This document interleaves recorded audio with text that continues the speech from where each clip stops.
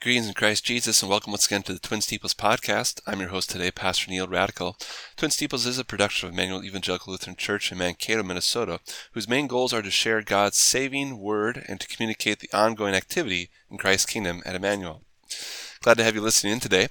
Our devotion is taken from James chapter 3, verses 7 through 10, and this is what we were talking about with the children's sermon this past weekend.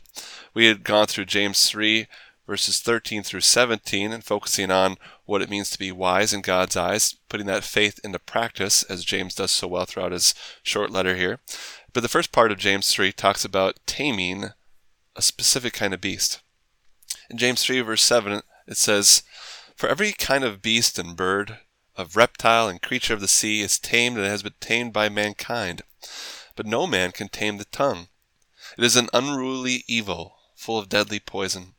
With it we bless our God and Father, and with it we curse men, who have been made in the similitude of God.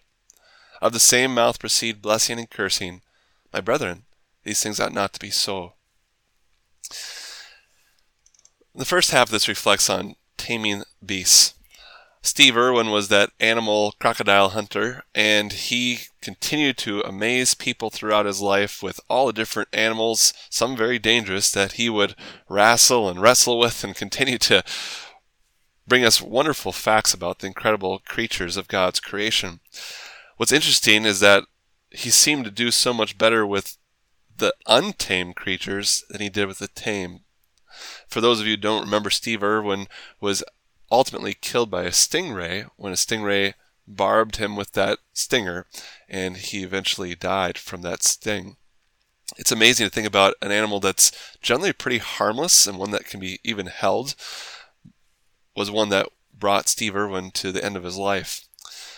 It's interesting also that when we think of our tongue, it's such an innocent member of our body, but at the same point, it can be so dangerous. James makes the point first and foremost that out of the same mouth proceed blessing and cursing. My brethren, these things ought not to be so. His point is, how can we use our tongue, our mouth, our words to praise God and then ultimately bring cursing upon others with foul speech, foul words, or even hurtful words that we speak to one another? How can we bear the name Christian and speak such ways? James really heightens this example of what Christianity should look like in our actions by asking and praying to the Lord for strength to tame this tongue of ours, which can bring the word of God's gospel, the truth of our salvation, our saving forgiveness to everyone we talk to. Rather than bringing a bad reputation on God's name, as we talked about in the second commandment, we would rather use our words and our actions to speak praises of God's name, the name above every name, which by every knee will bow and every tongue will confess that Jesus is Lord on the last day, the judgment day when Christ returns. Until that day comes, as God's servants, as His loving people, let us show Him the same love with which He loved us, by praising His name and declaring His praises of the one who has called us out of darkness into the marvelous light of His gospel, the good news of the blood that Christ shed to pay for every one of our sins. And so today, as we listen to this, as we reflect on James, help us to give thanks for the forgiveness we received and pray for the wisdom that God would help us to tame our tongue, to use it to praise, bless Him, and give Him that good reputation as Christians that He so rightly deserves. May God help us always as we pray for this joyful opportunity we have to share the love that we have, our Lord and Savior Jesus Christ. Blessings on your day as you praise Him with your mouth and tongue. In His name we pray. Amen. As far as announcements for this week are concerned, just a reminder again, this evening at 7 p.m., Wednesday, on this day of September 29th, we will not be having our online Bible class one more time. We plan to continue with our third congregational meeting when it comes to understanding those different applications of our school singing policies. Tonight we're going to be getting into more Bible study, so I'm very excited about that. So we hope you can attend tonight from 7 to 8:30 in person in the church basement. This weekend, we will continue with our Sunday school and Bible class. Our Bible class will be going through why membership matters. We're continuing on in that healthy and wonderful discussion on that. In a day and age where membership seems not to matter, what does the Bible say about why we can consider our membership in our visible churches and the effect and blessing that gives on our membership in the holy Christian church of all believers of all time? This weekend, September 30th to October 3rd, is the Man Up Retreat. Now that the registration is basically closed, we just ask that you would pray for the safe travels of all those men who are coming from different areas of the country, some as far as South Carolina or Wyoming or Michigan. So we're really looking forward to get together, study God's Word, and have some good fellowship time as we reflect upon our roles as men in our homes and our church throughout our day-to-day lives. Also, keep note, October 22nd from 11 to 4 p.m. it will be our blood drive here in the gym. And also, our sanctuary carpet prep, Councils of Deacons approved Saturday, October 16th at 10 a.m. for prepping the sanctuary for the carpet installation the week of October 18th through 22. That'll be starting that Monday. Very exciting. We're going to be getting new carpet in the sanctuary. Worship services, the weekend surrounding that, will be held in the MPF in the gymnasium for the weekends of October 16th to 17th and 23rd to 24th because of the carpet installation. Also, the Sanctuary Improvement Fund has exceeded what is needed for updating the carpet and pews, so no further donations are required at this time. So we thank you all for those donations to do this, and we praise the Lord for those blessings and honoring Him in His sanctuary as well. On our prayer list, we want to keep in our prayers Bruce Newbert. He has been put on hospice in Pastone. I was able to see him yesterday, and he is comfortable and in good spirits as of that time, but we pray for the Lord to continue to keep him comfortable, as at least the doctors are assuming that he may not be with us much longer, but that's always something we can't totally predict. We continue to keep in our prayers Steve Groth, our brother in Zumbrota, continues to be going blind. We still hope to find out more if anything else can be done for him, so keep him in your prayers. Also, Dave Miller, Paula Stelter's brother from Fond du Lac, Wisconsin, our fellow congregation there. More tests are going to be done to be sure that his cancer is gone, and so we give thanks for the good test results he's gotten so far with that aggressive cancer.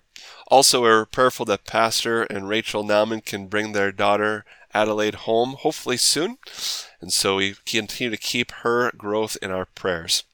This brings us to our doctrine of the day, and we're answering the question about what is a good name.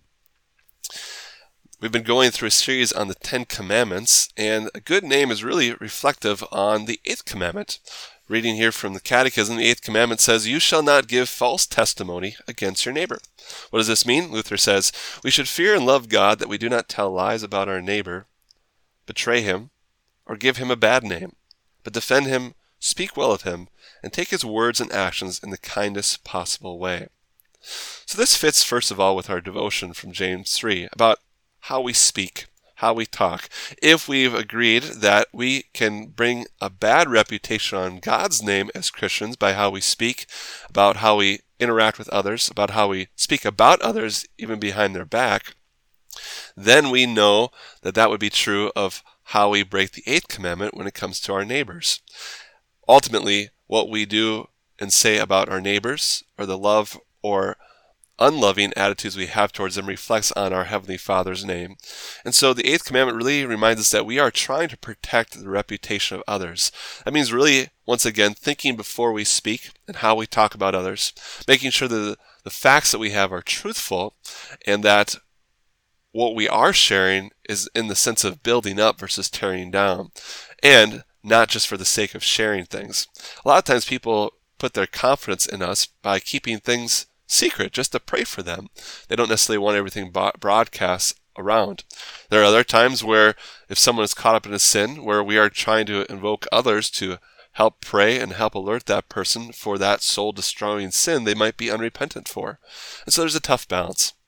But ultimately, when it comes to the person's reputation, we want to do our best, as Luther says, to speak well of them and take their words and actions in the kindest possible way.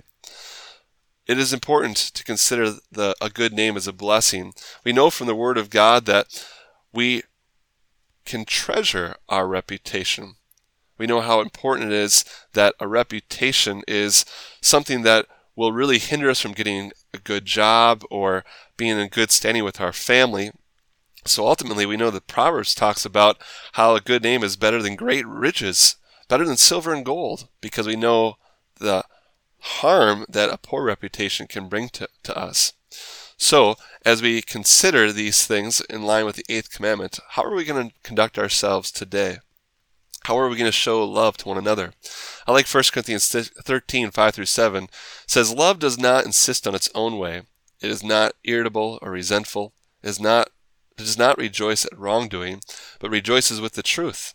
Love bears all things, believes all things, hopes all things, endures all things." If we're going to show love to our neighbor, how do we continue to trust their word and continue to put the best construction on everything? We really pray today the Lord would teach us to be wise with how we use our tongues, with how we speak about one another, not gossiping, but really building one another up.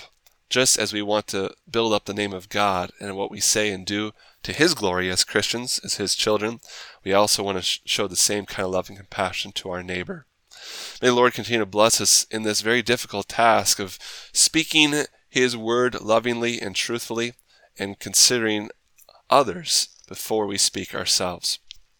This brings us to our hymn of the day, hymn 411 from the Lutheran hymnal, "From Eternity, O God." The last verse of this hymn really focuses on what we speak. So I'd like to close our podcast today with this.